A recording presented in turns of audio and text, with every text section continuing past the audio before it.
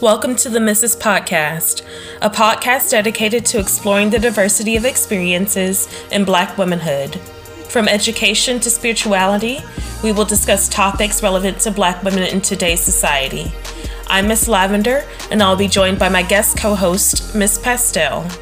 Welcome to the show. So thank you so much, Miss Pastel, for being here. We really appreciate your participation. Pardon. So for current events, we just have a couple things. Two very, very important sort of topics. The first is what we're living through right now. We're living through the winter storm apocalypse, is what I like to call it. Snowmageddon.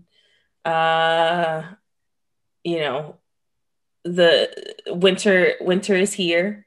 We're living through that right now. I've been calling Frozen. Frozen yes. 3.5. Yes, we're frozen. So for those of you who are not in Texas, this starting last Sunday, I think Sunday night, Monday morning, we had a polar vortex event kind of come through the state of Texas.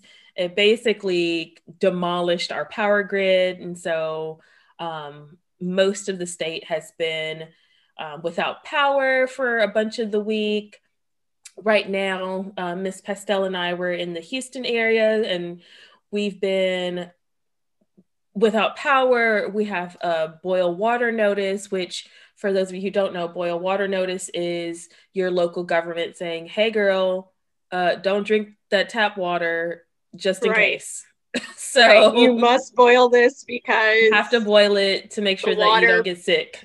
Right. The water PSI is past the point of filtering out bacteria.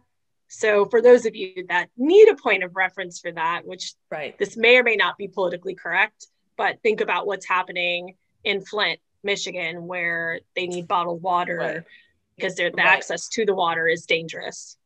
That's exactly right. Right.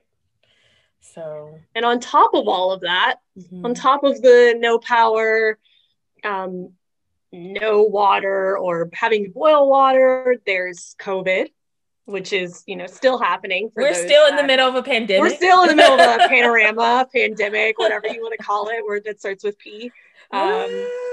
And for people who are just doing basic business or just trying to survive, things are not coming in and out of the state fast enough, soon enough, quick enough.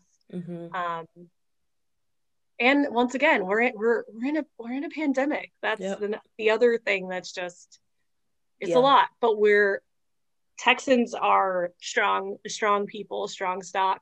And for those that are living in the East Coast, no offense or anything, but this is pretty serious for us. We don't get snow. That's not something that we get often. It's something we wish for.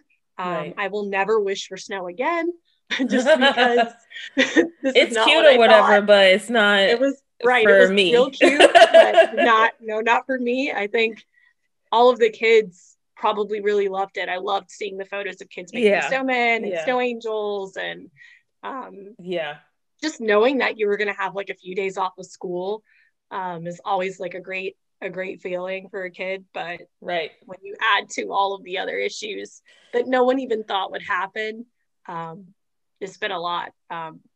Major shout out to Mattress Mac, Joel Osteen, always the Mattress Astros, Mac. the H-E-B. guy that runs HEB, Scott, HEB family, Kroger. HEBs are the grocery store that could literally run for governor and would win. They could run this state as far as the entity that is HEB, which is the grocery store chain, could run for governor. And it would be between HEB and Whataburger. I'm not sure. Major shout out to Whataburger for being one of the only restaurants that had power.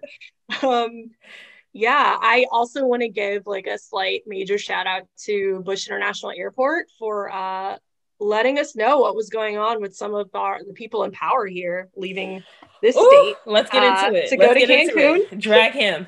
Drag him, Miss Pastel. Tell the people what happened. Okay, so Ted Cruz, Republican, US Senator, sometimes also called the Unabomber, if you really like go down with everything. But I thought it was the Zodiac Killer. Oh, the Zodiac Killer. You're right, the Zodiac Killer. That's it. Sorry, allegedly. He's 50 years old, so I don't know if the timing of all of that is correct. It's probably off, but it's fine. Probably severely off. But this man who has pursued an illustrious political career decided to take, air quote on this, take his assist with taking his family, his daughters, to Cancun in the midst of this snow apocalypse. Literally, when we didn't have any power. He had no power. And he was like, you know what? My daughter is off school. She and her friends want to go to Cancun. I mean, why not? Cancun is beautiful. It's warm. That's what he said. They have power. They had electricity. It's the beach. Right. I haven't thought about Cancun that much since MTV's Spring Break, which has been a very long time ago. But yeah, it is his business. I do agree with that. But in the midst of this whole state, not just Houston or Dallas or Austin or El Paso, like this whole state has been under this electrical grid and everything that's going on. And, less than a month ago, people thought, with what happened on January 6th, the insurrection, he may have had some part in that. You would think as a senator, you'd want to lie low, but no. Right. I do understand wanting to make sure that your family gets there safely, but your suitcase was so thick. Right.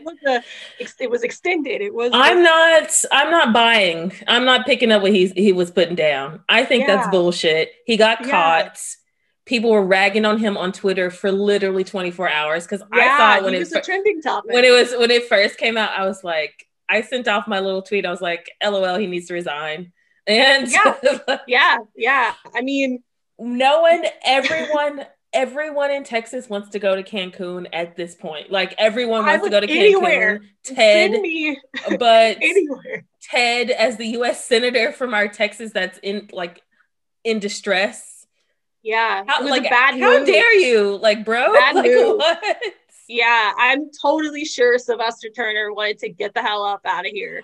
Sylvester Turner, Lena Hidalgo, they've been on it, running this country. They've been running it. Yeah. Even Greg Abbott, was here. He was here. He's not my favorite, but he was here. He was here. He was talking. He was trying. I mean, it's the buck. I mean, not I feel really. Like a lot of it was. A lot of it's like the buck stops here. Yeah. Yeah, it's not my fault. But I'm gonna pass it off onto other people. Yeah. It was a lot of I'm gonna pass it off / you can't the Green New Deal is terrible. It's that's not even what happened here. Yeah. That's not even... there's way more than that. It's not just that. It's Texas always wanting to be when people think of Texas, people that are not from here, people not from the States, this really is the Wild Wild West. This really is with our power grid, cowboy, we're all the Yosemite Sams of the world, and the rest of the world of the Bugs Bunnies, and we're definitely gonna shoot you, we're gonna kill you. That is the type of lawlessness that happens. I think the crux or the ruse of it all, to me, is that I heard last night that he and the whole family left, but they left their dog Snowflake behind. They left their dog in that freezing their house dog's name is Snowflake.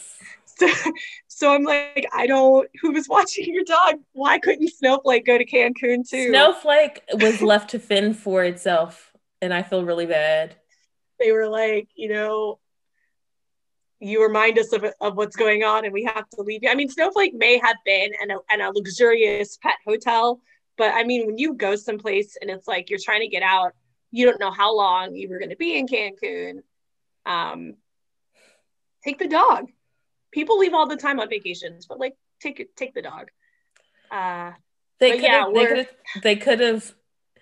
left it there. They didn't put it in a pet hotel. They left it in No, the probably house. not. I feel like so that's so sad. It's really sad. It's a poodle, and poodles are kind of shaky and need love. Yeah, so I'm just like, this poor little dog was like, what's going on? I'm traumatized too, mom and dad. So yeah, I mean, when I was during the whole like so it got like the temperatures here got down to like in the teens. Yeah, and below so freezing. I was so like, because I have my cat, and I was worried. I was like, I need to bundle him. He's an indoor cat, but I was like, I need to bundle him up because it's gonna be so cold. Because we don't allow him to come into like our bedroom. So so we moved his little bed onto the couch, and like I added like like layers of like. I just gave him my some of my old clothes because that's what he likes. So I gave him some of my old clothes and like bundled him up like a child because I was so worried. Of course I did it. Like, no, we did the same. Like everybody in our neighborhood, all the pets came in. They got let out every once in a while to like go pee and kind of explore the snow, but we did the same thing. Like we bundled up our cats.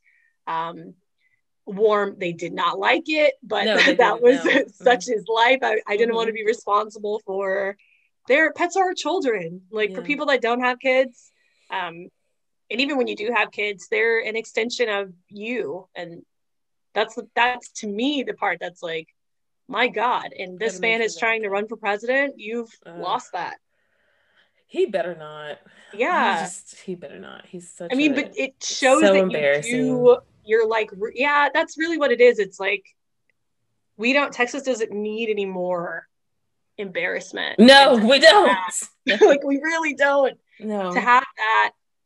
The one thing that I love about this state is when things happen, we really do help each other. Yeah. One thing that's great. Like, I agree. No matter where you live in this state, even though some parts of the state are better than others, personal opinion. Sure. Go Houston.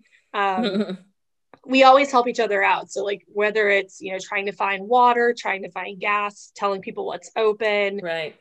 Neighbors, helping neighbors, sharing blankets, providing resources. HEB, Mattress Mac. There's just always warming centers there. It's not just about like giving money. It's about, taking care of our own. And I think all states do that, but we do that really well because we've always had to do that. Yeah. But in the 30 years of like something like this happening, for someone who's supposed to love this state and represent this state really well, it's just politically, I think it was probably, it's disastrous. I don't know how you come back from this. And then the interviews, he doubled down on it several times. Like, it was like, you might as well be the Justin Timberlake of your time and release an iOS press release. Like, I'm so sorry. Sorry, I hurt your feelings. Yeah. But dude, you're the parent. Like, I don't care how old your daughter is, and I do get it's your business. And maybe you already had planned the trip beforehand, or it was, I'm offended that he threw his family under the bus because he was going down the first time he's done that. He was going down to Cancun to hang out. Period. That's what he was doing. And he's like, oh, my daughter's like, blah, blah, blah. That's bullshit. Like, matter. I can smell it coming through the TV, Yeah.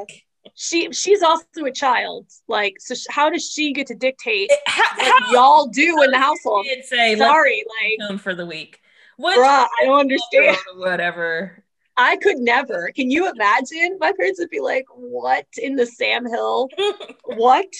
No, you got Cancun money? Like, you got Cancun money. It's exactly right. That's exactly this isn't like, can we go to McDonald's? I'm hungry. This is like, who has Cancun money? Oh my gosh.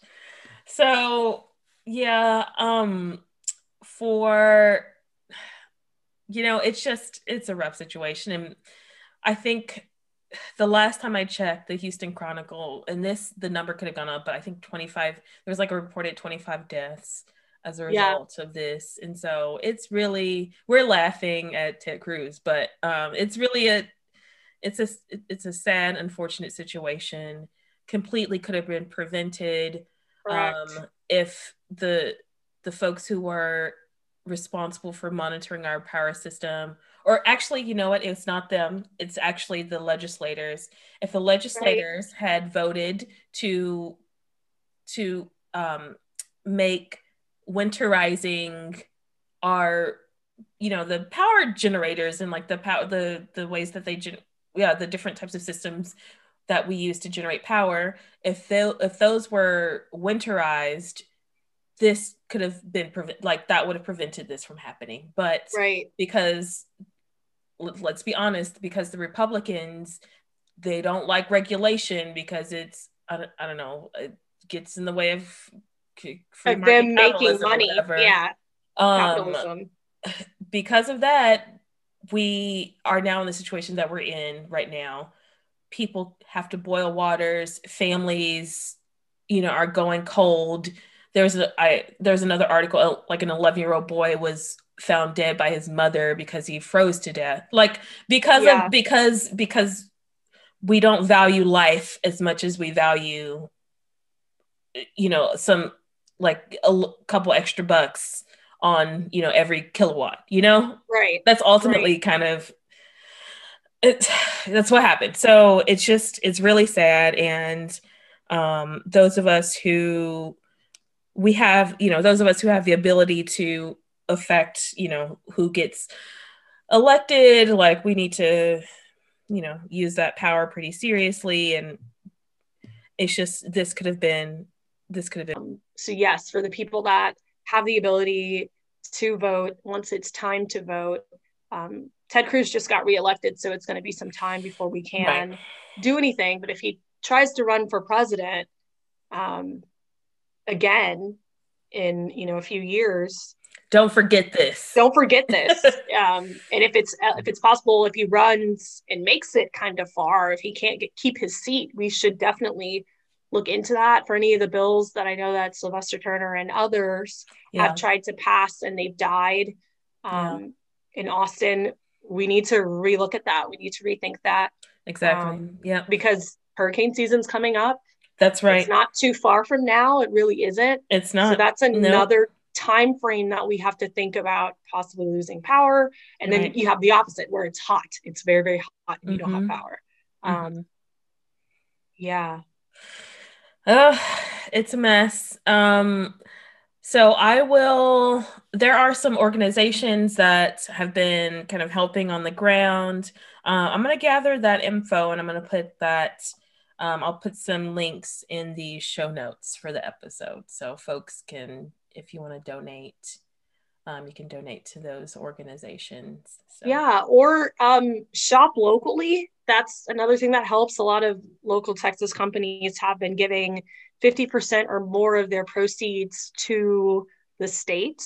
So like, for example, I've gotten a few emails from like Kendra Scott where they're donating half of the sales. They're a local Austin company, Tecovas. They make cowboy boots and cowboy hats and other leather goods. I believe the Pappas franchise, the Lucille's franchise. There've just been a lot of restaurants and Texas businesses, kind of H-E-B, that have been helping with all of this, Kroger included. So if you can, purchase anything that could help, that's another small step too, if money's tight. Yeah. Yep. Very good. All right. So we're going to talk about one more kind of current event. This has been the event of the social medias, for sure. But Miss Tessica, aka Gorilla Glue Girl, she got the so those of you who don't know about Gorilla Glue Girl, she's been a trending topic on Twitter and Instagram for sure. But there's a woman who she was trying to get those edges laid and she ran out of her hair glue, her Got to Be, I think it's Got to Be glue. Got to Be, yeah. Yeah. Instead of, so she ran out and so she wanted her edges laid and she used Gorilla Glue instead. And so for those of you who don't know what Gorilla Glue is like the strongest adhesive agent possible. Like you can use it for furniture. You use it for furniture and yeah. for like household like things. You use it if you want something to stick together permanently. Right. And so she used the spray on her hair, and then she couldn't wash it out like she thought she could. And so it's also waterproof. Gorilla Glues, some of the Gorilla Glues are waterproof, so yeah. She had a month-long, at least a month-long kind of ordeal where her hair was glued permanently to itself into her head. And so she kind of posted that on social media. It went viral on social media. And, thankfully got the notice of a plastic surgeon in California. He's actually a black guy, a black plastic surgeon. And he developed a method to remove the glue from her head, or to kind of get the glue out and to kind of get it out so enough so that she still had the kind of the hair on her head. Right. Because that was a huge thing. I was thinking, my God, the only thing that I could think of would be you may not have hair anymore. Girl, which I was like, possibly grow back, but I don't know. Yeah, I was like, are they going to have to, how far down they're going to have to scrape is what I was thinking about. Like, yeah, I did not think this story was going to have a happy ending in the beginning. I was like, I thought this was a joke in the beginning, because I know that if I was out of like molding mud or Got2b or Gorilla Snot, which is the other thing that some people use, or just which grease. I didn't even know was a thing, but that name is so incredibly gross, right? Unfortunate. Yeah, like that's another thing. It's so unfortunate. I didn't know what it was. I didn't know that was a thing, and I wish I still didn't know what it was, because it's still gross. But anyway, it's just a matter of like, was this also kept in the bathroom, like next to the Got2b? Because I thought maybe she didn't know what she was using. But then when she explained the story, like later, she said that, they were going to the lake and she had to keep her edges because she didn't want her hair to get wet and her hair to get messed up. And she ran into the kitchen, and on top of the refrigerator, there was like a quick fix solution. And that was the Gorilla Glue. And she was like, you know what? I can just put this on my head real quick. And then when I get home, I can just take this out. She went through like her normal hair routine and thinking, okay, this will be fine. I guess she had fun at the lake. And then when she got home, couldn't wash it out. She couldn't get it out. And I think she compared it to a shower curtain, where the water just slips off the shower curtain and it like wasn't coming out. And I don't think she told anybody for a while, like in her family for a while, because she thought like, you just don't want to panic. Yeah. You don't want to panic. Yeah. And then she did go to the hospital at one point. But the process of whatever adhesive they were using to remove it was burning. Yeah. And so I know the acetone. That acetone. So like nail polish remover, for those of you guys that don't know what that is not fun. And so the doctor that was able to do it, he did it for free. He did. The kindness of his heart, and it took a few hours. And his solution did have some acetone in it, but not as strong as I guess what was in the hospital. So this bless him. This is just, a lot of people thought she might have been doing this for clout. Before she seemed like she was in distress, I feel like worst case scenario, no hair, or you had to rock this look forever, right? Like, yeah, I was concerned about like, because of course, looking on social media, you're kind of seeing what other people were saying, and then people were talking about like, the glue could have gotten down to into the pores, her follicles, and so I'm thinking, of course I'm thinking a little hypochondriac me was thinking worst case scenario, like it's gonna seep into her skull and yeah, it's gonna get down to her brain.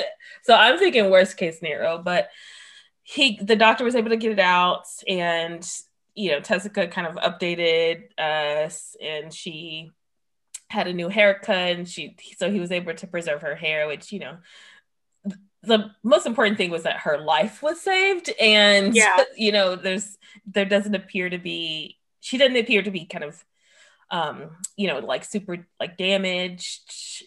Right. I don't know if that makes sense, but she doesn't. No, that makes sense. Like like traumatized from she's not like just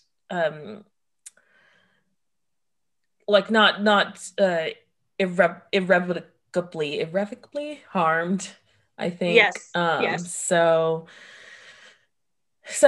and then she did raise some money on GoFundMe, but she donated like most, if not all of that money or a lot of the money that she raised, she donated to like a charity that does help with folks who need plastic surgery due to whatever reasons. And so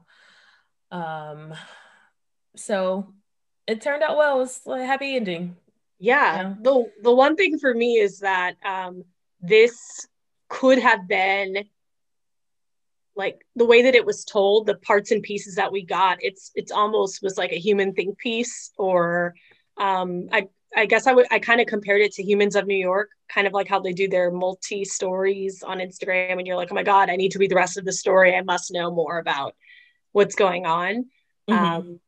And I hope that, if she does decide to pursue a career in Hollywood, which some people were thinking and some people were saying, that it's not just based on a Black woman's pain. Like, I hope that, she's, this awkward and terrible thing happened to her, but she's okay. And she didn't use it to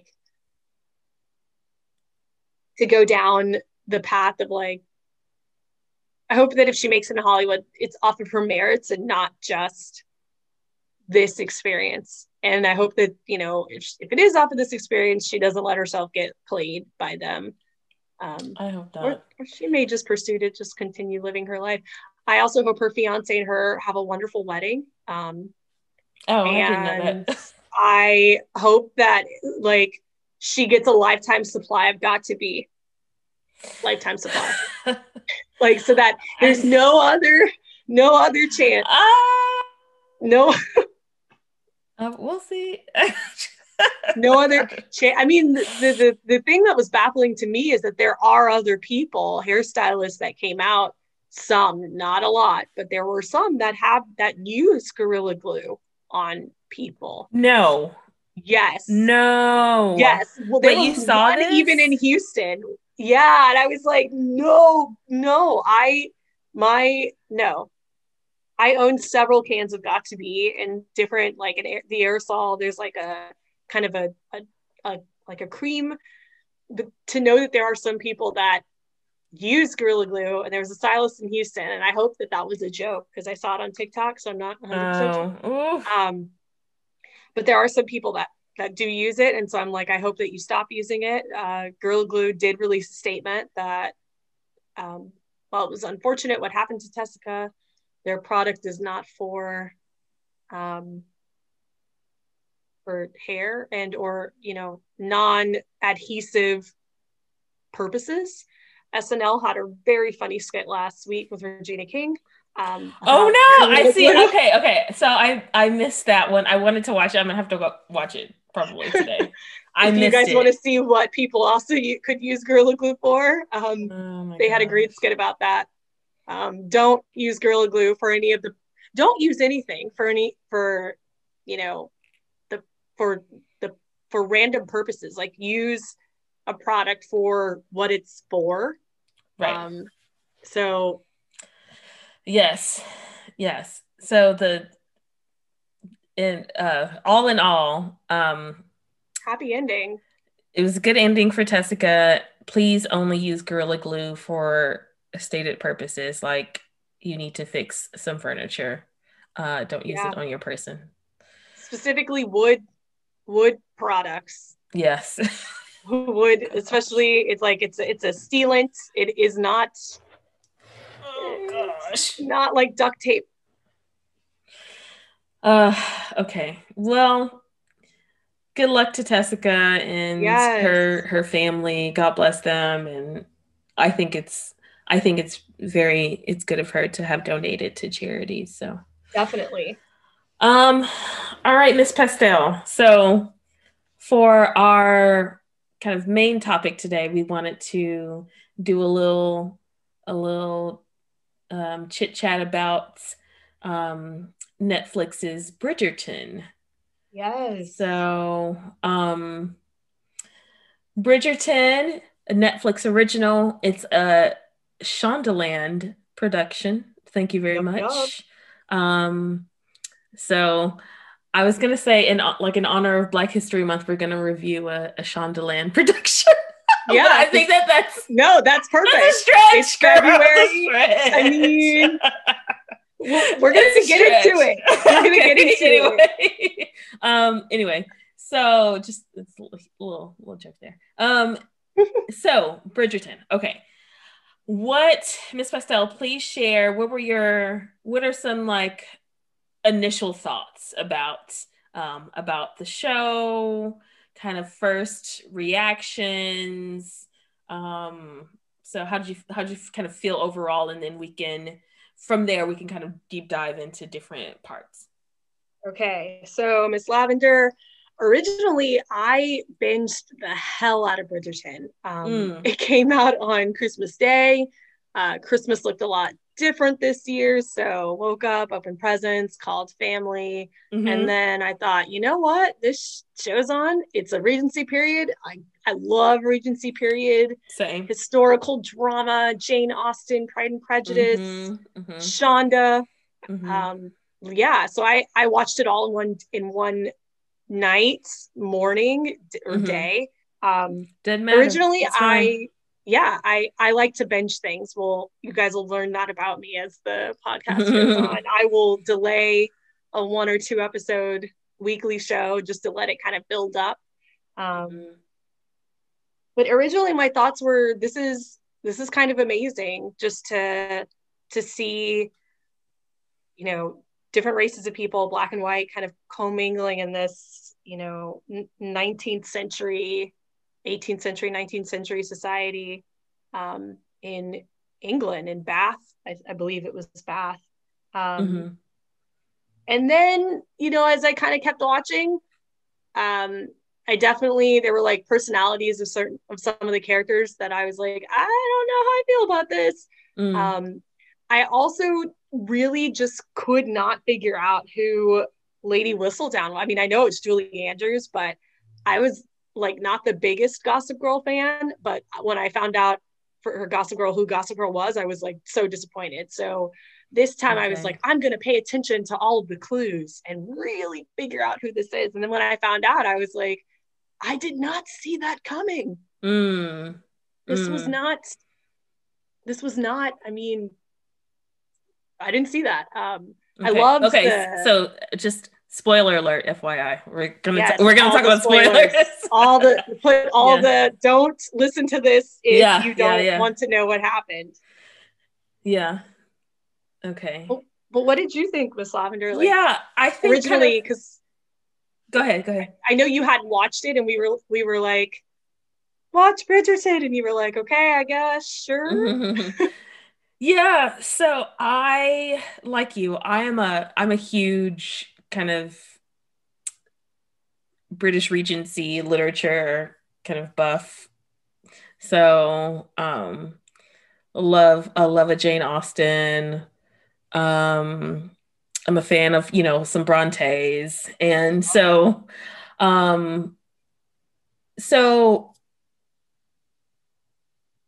I guess, I don't know why, I'm not sure why I put it off. I think I saw stuff on social media, and I think that maybe influenced my decision to like postpone watching it until recently. So, but that was silly. That was really silly. I shouldn't have done that, because I did enjoy it. And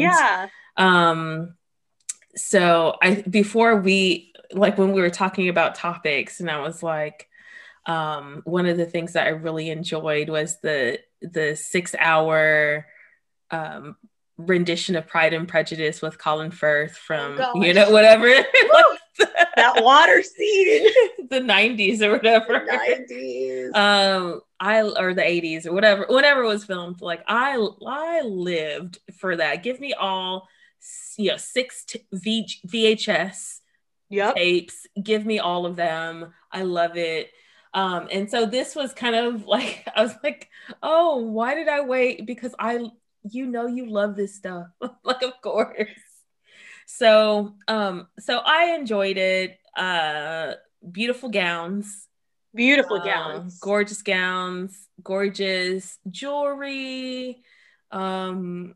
Just the cinematography itself was very delightful.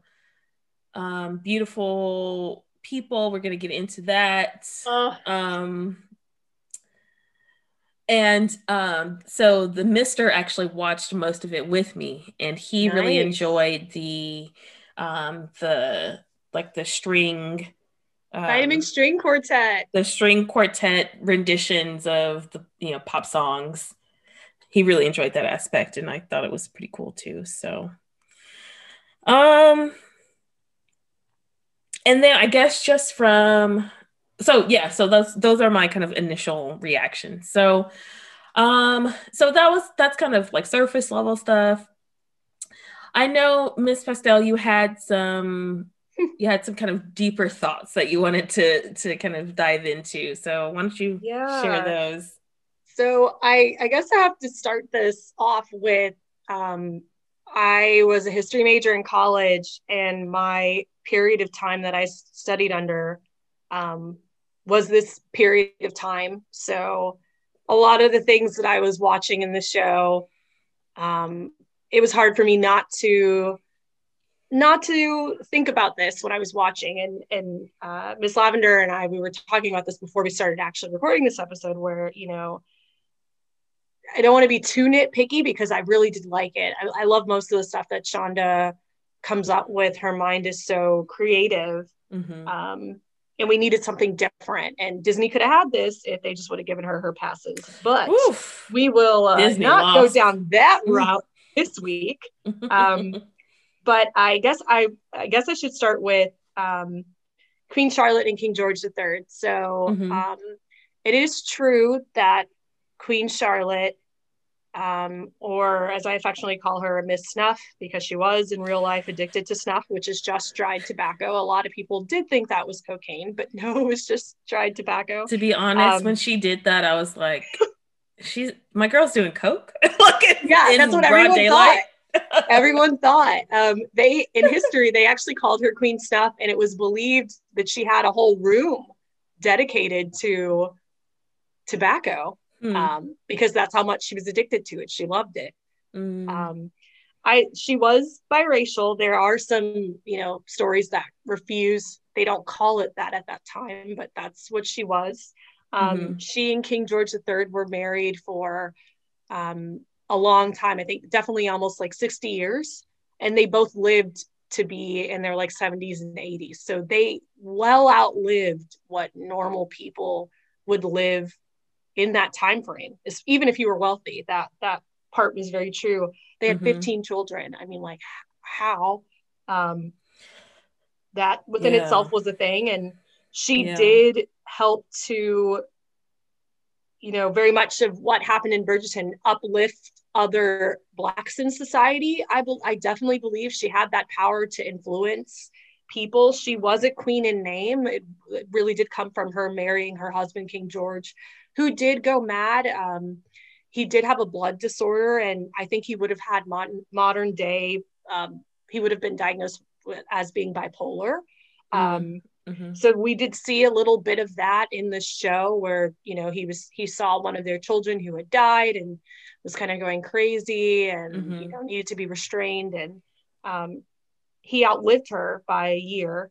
But one thing that that kind of did bother me was, I don't want to call it anti-Blackness, because that's not what it is. It's more of we all know how these families made their money. It was definitely off of the transatlantic slave trade. Right. I think you can definitely watch shows and not have that going in the back of your mind. I know that that's something that people always say, Black people always want to bring up race, and it's a little important just going off of some of the characters, especially when you think of Marina, and everything that happened to her, you know, her falling in love with this guy, and he's gone off to a war in Spain, and she winds up pregnant, and it's got that whole single mother vibe. But her father sends her off with this wealthy family who, you know, owe him a favor, which we don't know what that favor is, but maybe we can assume what it is. And that family chooses to, you know, belittle her because of the position that she's in. Well, at least the mother does. Well, no, they all do, to a degree. I don't want to get off into like the whole paper bag test, but that is involved pretty heavily with a lot of people were like, why couldn't there be any dark-skinned Black people, or like, why did the couples have to be interracial? Why is that a thing? That is what Shonda always gives us. So when you go Shonda always gives us an interracial couple. Unless you can't be upset if you've seen at least one episode of Scandal. Wait, yeah, I was gonna say Grey's Anatomy. Girl, that's what we got Grey's, we got Scandal, we got How to Get Away with Murder. How to Get Away with Murder, like Stations 19. I don't count. I don't like that show at all. If nothing else, she's gonna give us an interracial. We're gonna get an interracial couple. We got a very strong, handsome African American male, Simon Bassett, or the Duke. Is like Will is the boxer. For those of you that like might not remember who people's names are, he was the boxer, and Simon's like therapist. Will's life, I mean, he had a risky life being a boxer in that time. Very dangerous. Not illegal, but some of the fighting that he did, those underground matches were probably illegal. He decided to like really gamble on the last boxing bet and tried to his whole thing was about uplifting his family. Right. And it was almost interesting, his relationship with Simon, because Simon is now this Duke. Who's, you know, struggling to be in this relationship with this woman that he's like has made a bet with, but like doesn't really love her, but then grows to love her, and has this past with his father and all of that's going on. But their relationship, it was very much like upstairs, downstairs. And I didn't want to see it that way, but I did. And a part of me felt like, well, if Simon wasn't struggling, we wouldn't know about Will. Or Will wouldn't be like, they were friends, but it was like, I hated that I saw that, which I kind of wanted more, but then I think of like characters like Lady Danbury, who is just a BAMF. She is the Dowager Queen to me. She is amazing. She's truly amazing. Everything that she was able to do. At first, I went like the first episode or so, first couple episodes or whatever, I was like, she's kind of a bully. And then I was like, and then as we kept kept watching and we saw her, and then she kind of shared about the episode where she takes Simon under her wing and like he's her mother kind of and then I was like, oh, okay, like and then she kind of explains her story and why she's so vivacious and kind of in your face a little bit. And I was like, okay. Oh, I love her. Like, oh yeah, she is the Dowager. She is everything. You know, I just want a whole story about her. She's wonderful. She's wonderful. I love her so much. I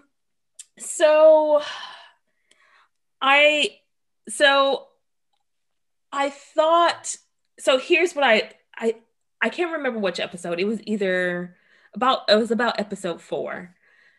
At first, as I was kind of watching the show, I was like, oh, this is going to be, I thought it was just going to be like a period drama, like a period piece. And so I was kind of looking at it because it had those notes because Daphne, who's the main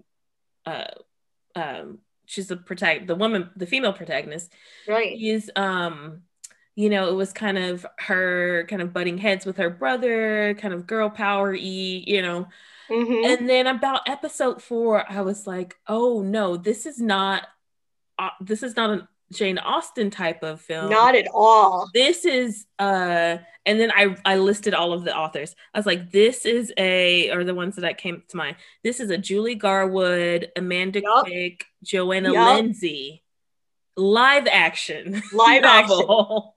Yeah. And then when that clicked, I was like, oh, I'm looking at a romance live action novel. Not this is not a Jane Austen. These are one of those. This is a Harlequin romance that you would buy. And then I think I got into it even more because I was like, yes, I know exactly what's gonna happen. Yep.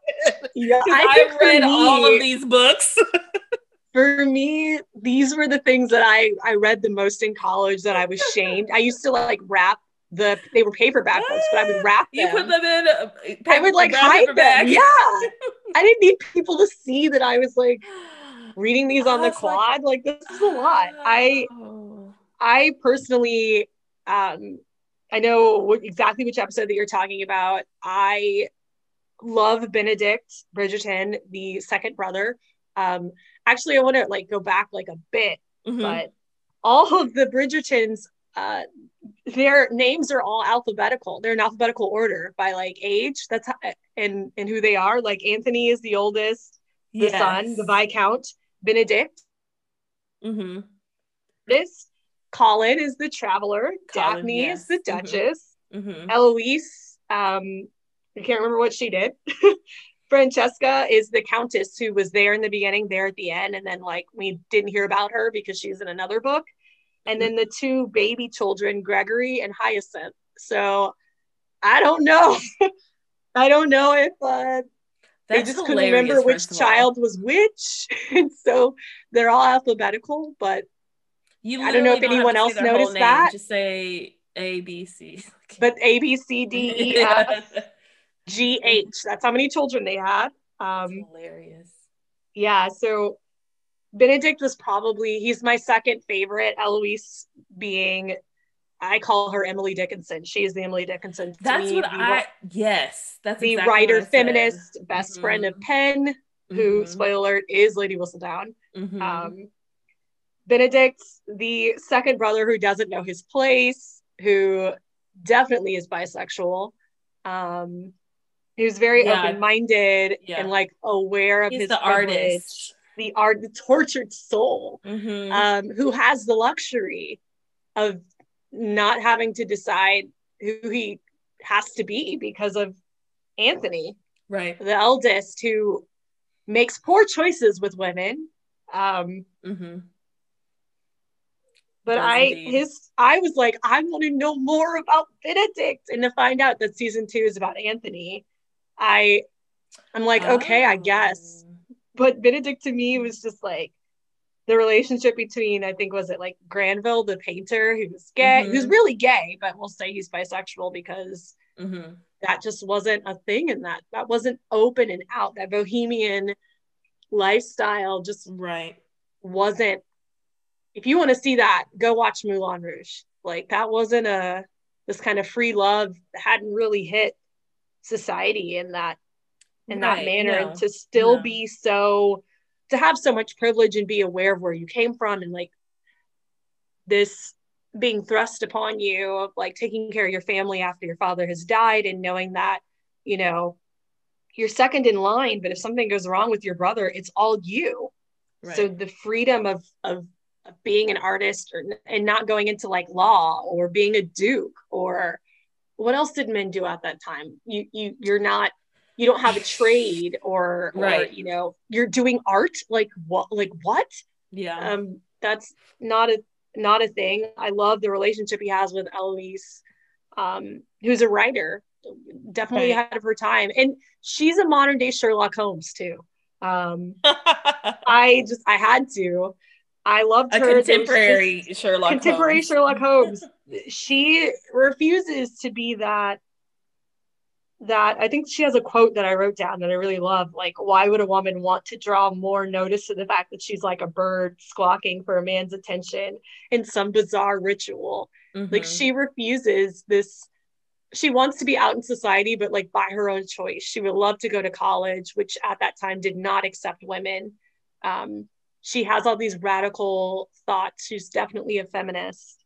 She is not really into the drama with Lady Whistledown. She'll read it and be in the room, but she if she could go off and change the world by pen and be that independent woman at that time, she totally could, because she had the financial backing to do so.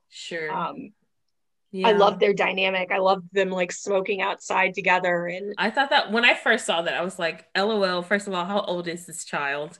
Right. Secondly, this is really funny that she's on a swing smoking and her brothers join her. I mean, she's the fifth. So, and if Anthony is like 18, you know, then and Daphne's out in society, like they had set ages for all of that.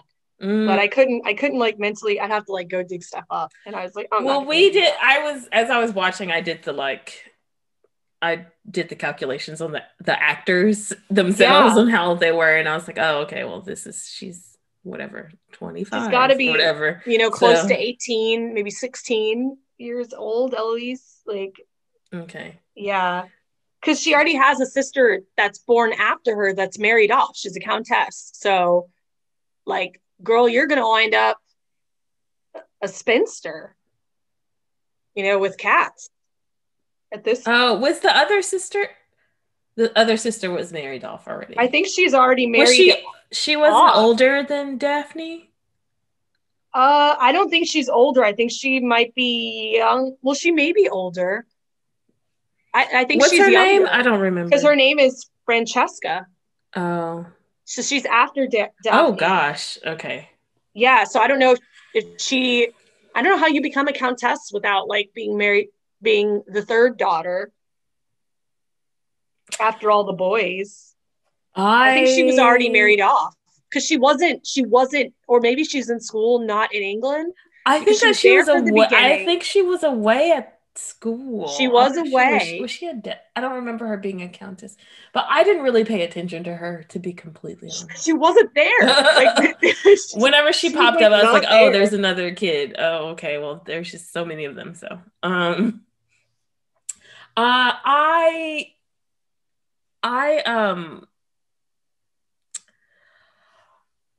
what did I write down? When I kind of realized that this was a romance novel, then I literally, like, the whole thing kind of just pulled everything together, because in the romance novel it's a pretty it's like a Regency era romance novel. It's pretty standard. It's like, yeah, you have the debut of this young woman. She somehow catches the eye of some like high-ranking noble. Yep. They have squabbles. He's, you know, he has some dark, shady kind of past or whatever. He's a rake. He's a, you know, philanderer, whatever. And she's all virginal and stuff. And so, you know, somehow they get together. They're forced by circumstances to get married. And it's, you know, and then the steamy, sexy part is after they get married and they kind of squabble once they're married. And then at the end, she gets pregnant and has a baby. Yeah. And they live happily ever after. That's literally it. That's it. Literally it. And so once I figured that, I was like, oh, I don't have to be worried about anything because I know exactly what's going to happen. Yeah. It's all going to work out. And so like, that's how I felt too. I felt like, okay, these main, because I was rooting for Daphne and Simon. I was just like, this boy just needs some sort of happiness. And she's so pure and like doesn't know. And at some point in our lives, we've all been, maybe not Daphne to that degree, but we've all like not known something or not known how life was going to turn out for us. Right. And you have all the mothers of this show, very much like Mrs. Bennet from Jane Austen. That's the only thing they can care about is their daughters getting married off and being well taken care of so they don't have to like come back into the home, and elevate the family to some degree. Right. I think for me, I was really offended by how little they told the girls about like sex and pregnancy. Everything. I was really offended by that. And I was like, this is the most ridiculous. Like that part was insane to me. That part was out. That was like, I can't even bend my mind. I know it's fiction. I can't bend my mind to no, because who would do that to their child? Well, like, there's so many boys in the family. Like maybe Colin, who's like weak, doesn't know, but like when Eloise walks in the room and she's like, how is a baby made?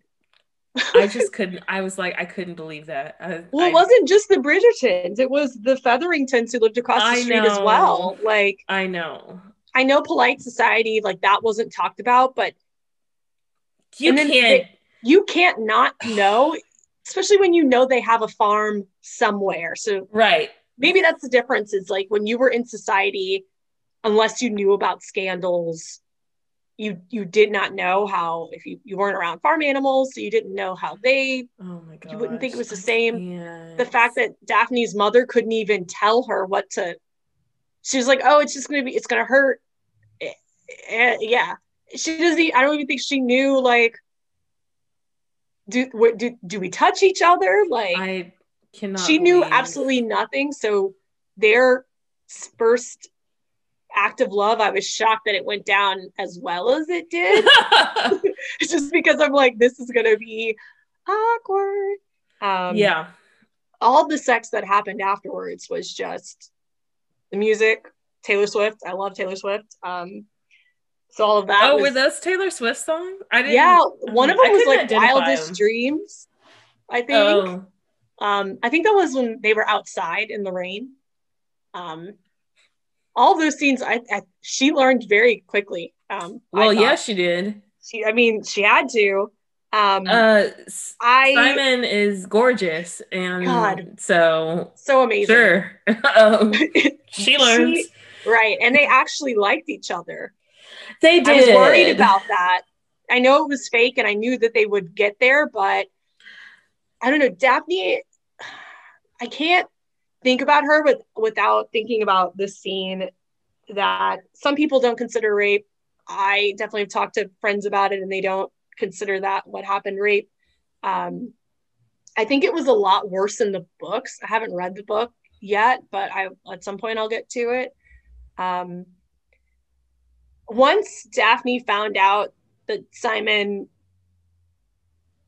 could have children and just didn't want to because he promised his father, or was maybe terrified because of what happened to his mother. She died in childbirth, which I think to some degree he loved his wife and loved Daphne, his wife, and didn't want anything bad to happen to her.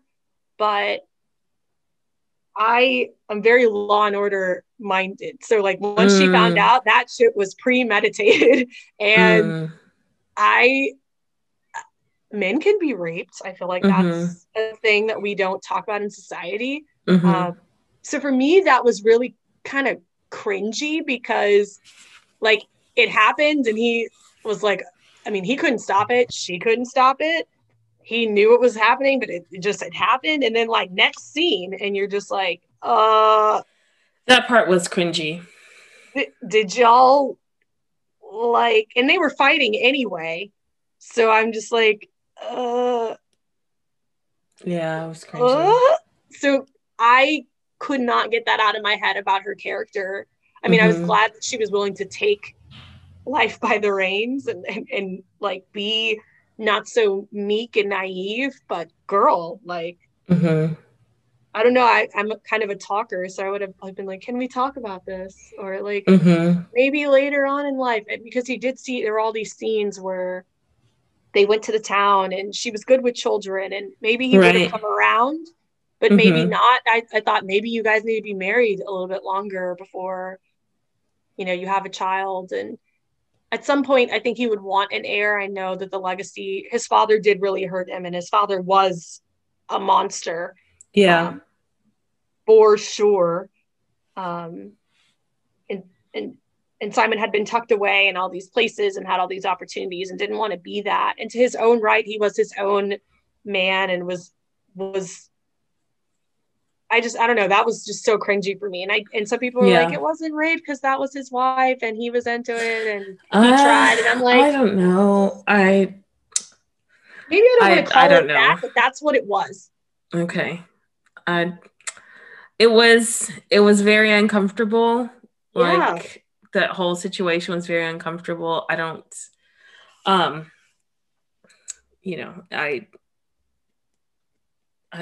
know.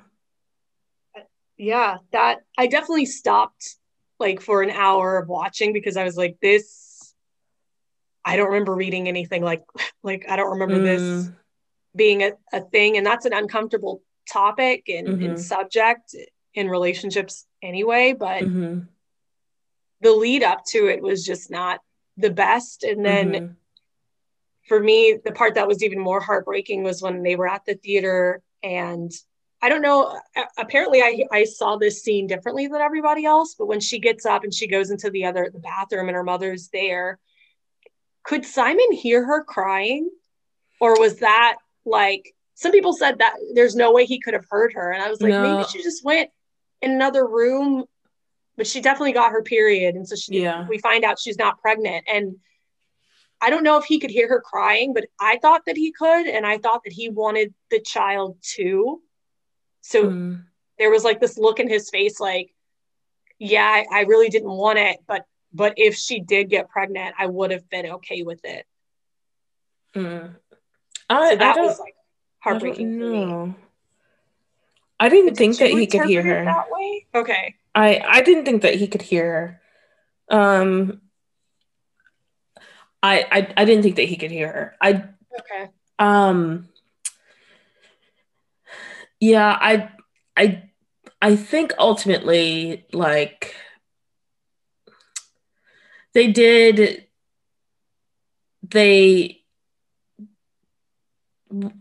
loved each other. And so I think that, Simon, well, I mean, by the end of it, he came around to the idea of her having a baby, but his past traumas were deep, and they were completely understandable. Like, like he wanted to get his revenge on his father, and he did that by making that vow he made to his father. And it's like, yes, I completely understand why he like the way he is. I think that I totally understood it. Enough of a background. I didn't think that Simon never came off as like, he came off at the beginning like a little bit like snooty a little bit, but he's a Duke, right? So but he never came off as like a bad person, or like I think to Lady Danbury's to her good parenting skills, like he came off as like or actually it might just be the characterization of his characterization. He came off as like a fully like a well-rounded character. We knew why he acted the way that he acted. We saw him develop his feelings for Daphne, and like but even like after they got married, why he felt the way that he felt. I thought that they did a good job with his character development. Daphne felt pretty one-dimensional a lot. Yeah, there was no growth for her. Yeah, not for me. But maybe later. I mean, she had that one moment of, I'm gonna be independent and not be weak and not have to rely on a man to tell me everything. But I think that she had, I mean, because her husband Simon was so dimensional that she didn't have to be. And a lot of like Harlequin romances, the woman has to make the choice because the man is usually like a beast, and we don't find out maybe until later why. But we, as the watcher, the viewer, we knew like early on, okay, this man is dimensional. Like he's going to tell his own story, which is rare. They don't normally, in this time period, men don't really get to tell you who they are and why they are the way that they are.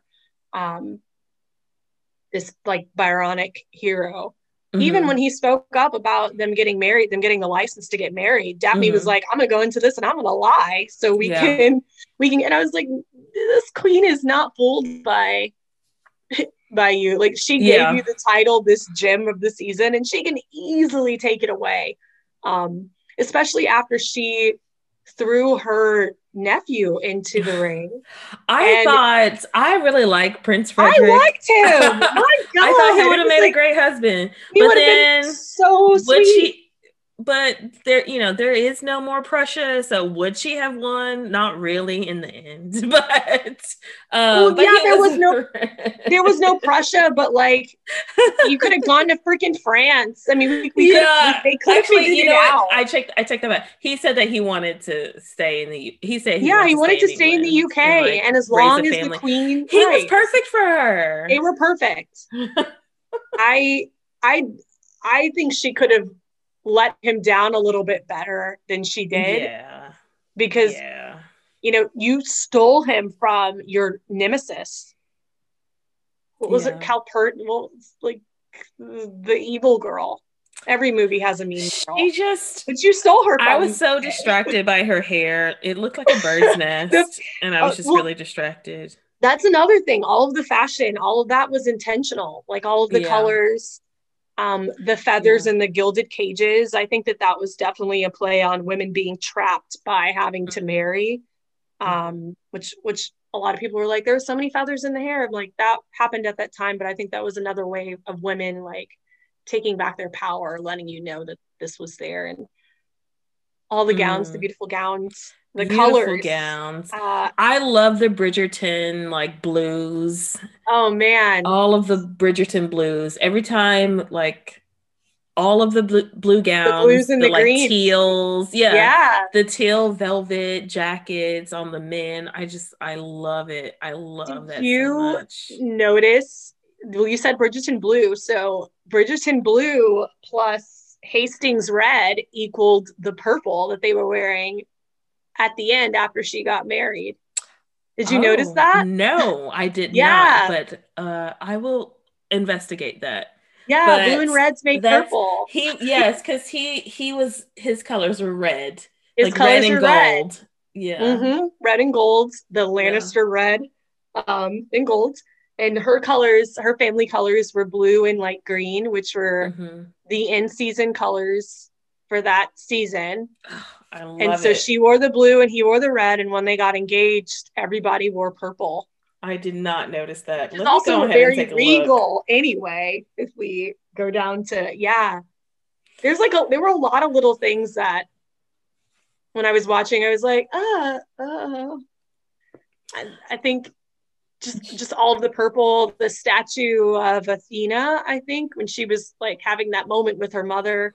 If you go into like Greek mythology, I feel like that's how I feel like I should have known rape was happening, because you know the story of Athena and Hephaestion. She was beautiful. Yeah. She didn't want to have children. She had sex with Hephaestion. He ejaculated on her leg. I don't know the proper term, the safe term to use that. And so maybe we should have known that this was coming. For those of us that like didn't read the book series, we knew something was coming with her possibly getting pregnant and having to lie to her family about it. I'm hoping that in time Daphne matures more, because she's a mother now, down to like literally giving birth in the same room that Simon was born in. But he was much more supportive than his father. He was way more supportive. He was just a better person than his father. His father was he shouldn't have been that way. Like, I feel like history shows you only go like one or two ways after that. And that's why I think he was so lovable, and why Anthony kind of pissed me off, because we don't know Anthony's father. He's already dead by the time the Bridgerton's dad, he's already dead by the time this happens. And Anthony was such a rake. But I mean, he's going to get better, I assume, but he's just... Yeah, I think he had to mature into his role I as think the he's new afraid too. Viscount. He's very much like Benedict. Like he just wanted to like sow his wild oats, like have that point in life. And now he has to make sure that the family is well taken care of and cared for. And it's not like Right. Simon. Simon doesn't have like siblings that he has to provide for. Like he can choose to do whatever he wants. And if the family would have died with him, fine. You know, he didn't really care about the society, which, you know, he didn't want to play all Right. those games of I'm going to pretend to be married to you or engaged to you. I don't want to do any of these dances. I'm only doing it because I have to as I take this title. That's the only reason why he was here, really and truthfully. Right. I don't know where Simon was like in the meantime, but he could have just gone back to his life and been fine. This would have been very, very short. Yeah. What'd you think about what'd you think about the portrayals of the like lower classes that we saw? Yeah, so we saw Will was one, and there were just other people in the background. Mm-hmm. Featherington, that They were Daphne's mostly in the background. in the background, yeah. Yeah. I think for me, Sienna, the opera singer, I would love to know more about her story. We Mm-hmm. kind of know from Genevieve, who is Benedict's love interest, and she made all of the dresses. She's Mm-hmm. not really from France because No. her accent, while terrible, much better than mine, kind of came and went depending on who she made Yeah, dresses she for. put it on, which I was like, you better be innovative, girl, Right? She and was make that real thick. money. Exactly. So she make her money. I have no problem with that as a Black woman, like her doing Oh that. no. Mm-mm. Um, Mm-mm. Get this money. Sienna was Mm-mm. very talented as an opera singer, and She she was looked very beautiful talented. in Mm-hmm. the scraps or not in the scraps of clothing that she had to Mm-hmm. take. Um, but that's all that we saw. We saw those two, Yeah. and then Will, and then everybody in the background. Um, We saw those two, Will and his family, right. which I think So what beautiful. attracted Simon to like them is that, oh, here's a nice, like a good functioning family where the mom and dad love each other and like they love the Right. kids. Right. So of Which course he Simon needed would to be see that. attracted. Yeah. So he was attracted to them. And then at when they went up to Hastings after the wedding and we saw the woman with Right. We saw the pregnant woman the and pregnant woman and the the town, I'm going to call farmers, them the but they were, townspeople. yeah. Yeah. But they were all of like most except for the two women and Will, like every basically they were background, which you know, How do you do I this could without that? critique that, but this is a live action romance novel, so it kind of that's just sort of what it Yeah. is, Yeah. you I know, think it's and hard to not include them because that's such a big part of what's going on. But if mhm, we're following a duke and a duchess, we're right, not going to know about. We're going to right. see them in the room. Yeah. We're going to the different balls. We're going to visit with the queen. That's what we're doing. We're not kind of Well, going to would East you London right and and seeing the going to the like the slums? fish markets or whatever. Yeah. I mean, we got a taste of that where Marina was threatened with, like, this is going to be your life if you We choose did, yeah. to be this single mother, which was a definite stigma of that time. Oh, for Uh, sure. that was like, for someone who's never known that, that is terrifying, a terrifying thought to fall Right. so fast and so far. Um, what do you think about, I guess, the woman who ran the Duke's house in Hastings? Um, I was like, Yeah. she Sh- She was I got and this is sort of I just picked up on the like this is how we've been doing things forever right. vibe. We're not Like that was changing the it. vibe. Yeah. Like, Yeah. oh, I know you're new and like you're that's cute or whatever, but we're gonna do exactly like we're Like, gonna do bruh, this thing Daphne had that no we've clue been how to doing. run a house. And That's she not what she didn't, was trained which for. Like well, she she said that her mother So I imagine that Daphne would have been fine with running a house that was like not quite as a normal house, right? as not a Hastings. not a no. So, but you know, I thought, and He'll again, learn. like the different, like, we only saw one or two house, you know, people, house the maids and the servants. We only saw a couple of them, and like only a couple of them had speaking roles. Basically, the rest were background. And so, like, if this were anything else, honestly, I would have I have a more robust critique of like the dynamics. But girl, this is a romance novel. Like, yeah, this isn't. Yeah, I had to compare it to one of my favorite. I love Pride and Prejudice, but one of my favorite like adaptions is I don't know if you know this, but you probably do. North and South by Elizabeth Gaskell. Yes, yes, I do know North and South. I love that whole concept. I love knowing how the other half lives.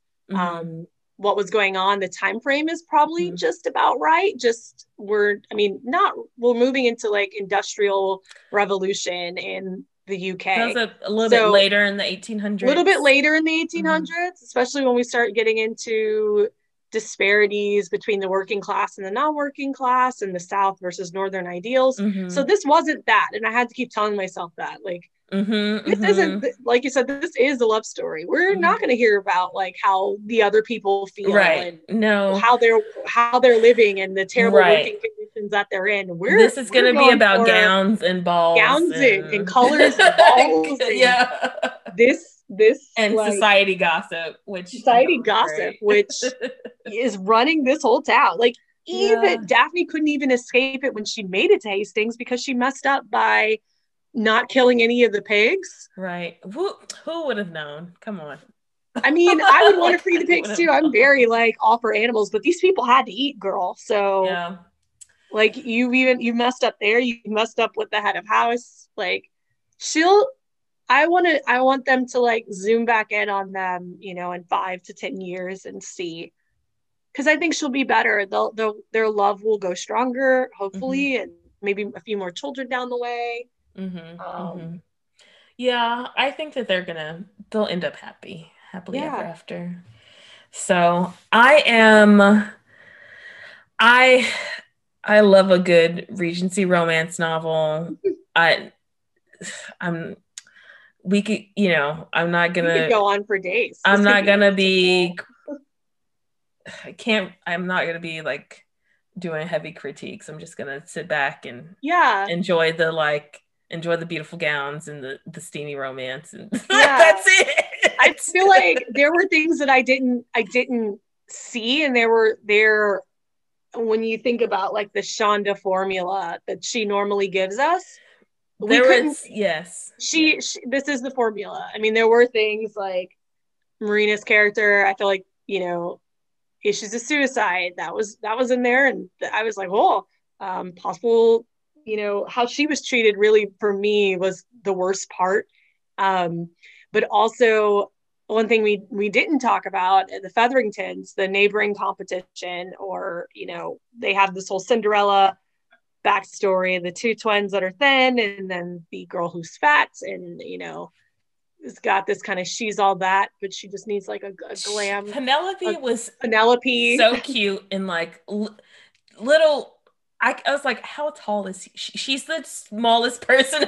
Like, she's so tiny. I know, she's so precious. She's so cute, and I just wanted Cinderella. The best for her. And then when we found out that she was Lady Whistledown, I was like, you better work, Penelope. Well, she's gonna keep their family going because they have nothing. Their father lost everything on that. Well, he got it back in the end with Will throwing the fight. Yeah, so. But still, I mean, how are they're already shunned from society, from the Queen's party, like. Yeah. Well, Penelope's gonna keep them going. Yeah. Daphne helps. But I'm like, Colin, the love of her life is like not. I just personally, because I love drama, I was like, Penelope, why aren't you looking at Eloise? She's right there. Like, she's right here. Like, she's your best friend who's kind of been the kindest person to you and was willing to protect you from Lady Whistledown, and she didn't even know who you were. She didn't know that you were her. So I'm all for a lesbian romance. I thought that they would end up together. We'll see. They would end up together. We'll see. We'll see. Sonda's not gonna. I don't know if she's not big on. I think they work. I think they work. I'm team Eloise and Penelope.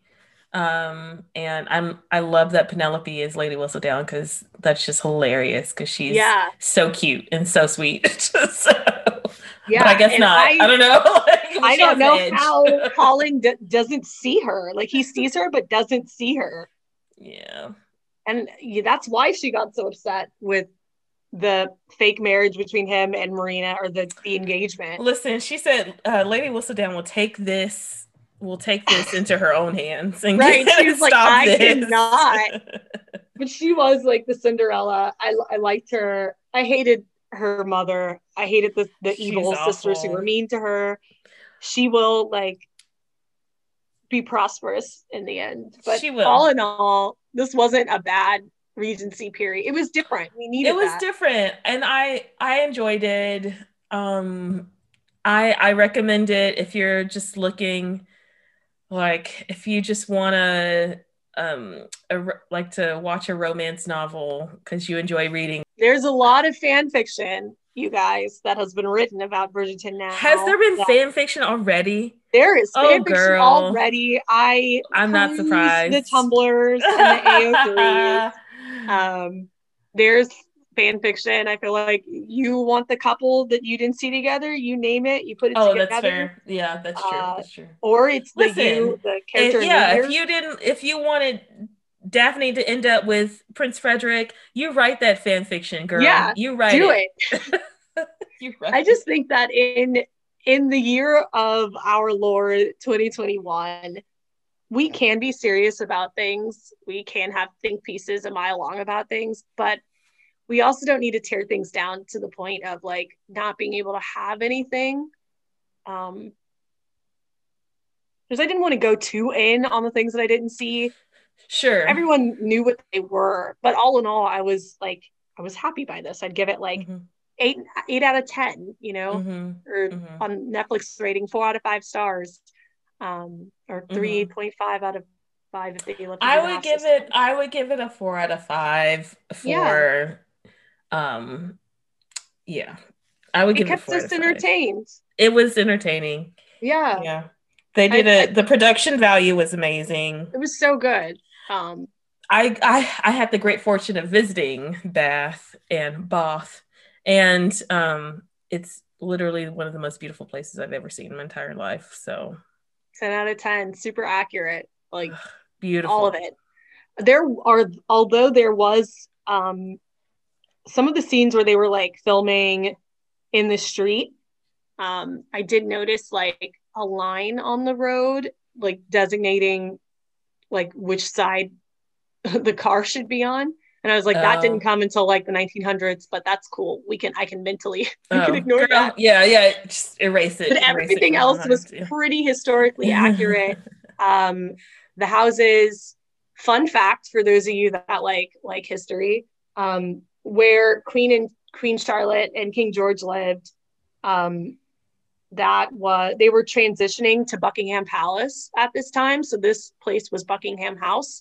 And I think they were showing like renovations to it. It was being renovated at that time. So they would have been the first to live in Buckingham Palace, for those of you that really wanted to know. Oh. And the Bridgerton's house.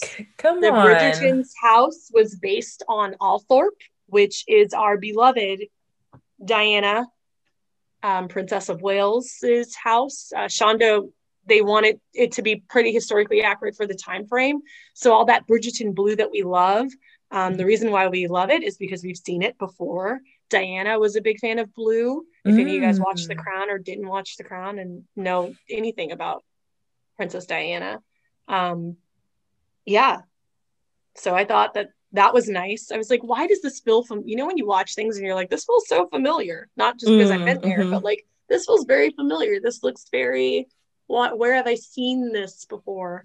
And so doing a little bit of digging, I was like, oh, Okay, good. That's why it was their house was aesthetically pleasing to me. It felt like safe and familial. But yeah, go, Shonda, get that Netflix bag, girl. All right. Thank you to Shondaland for producing this piece. Appreciate you, girl. All right, Miss Pastel. Well, Miss Lavender, thank you for being here. Yeah. For our first episode with you guest co-hosting. So I appreciate you. Anytime.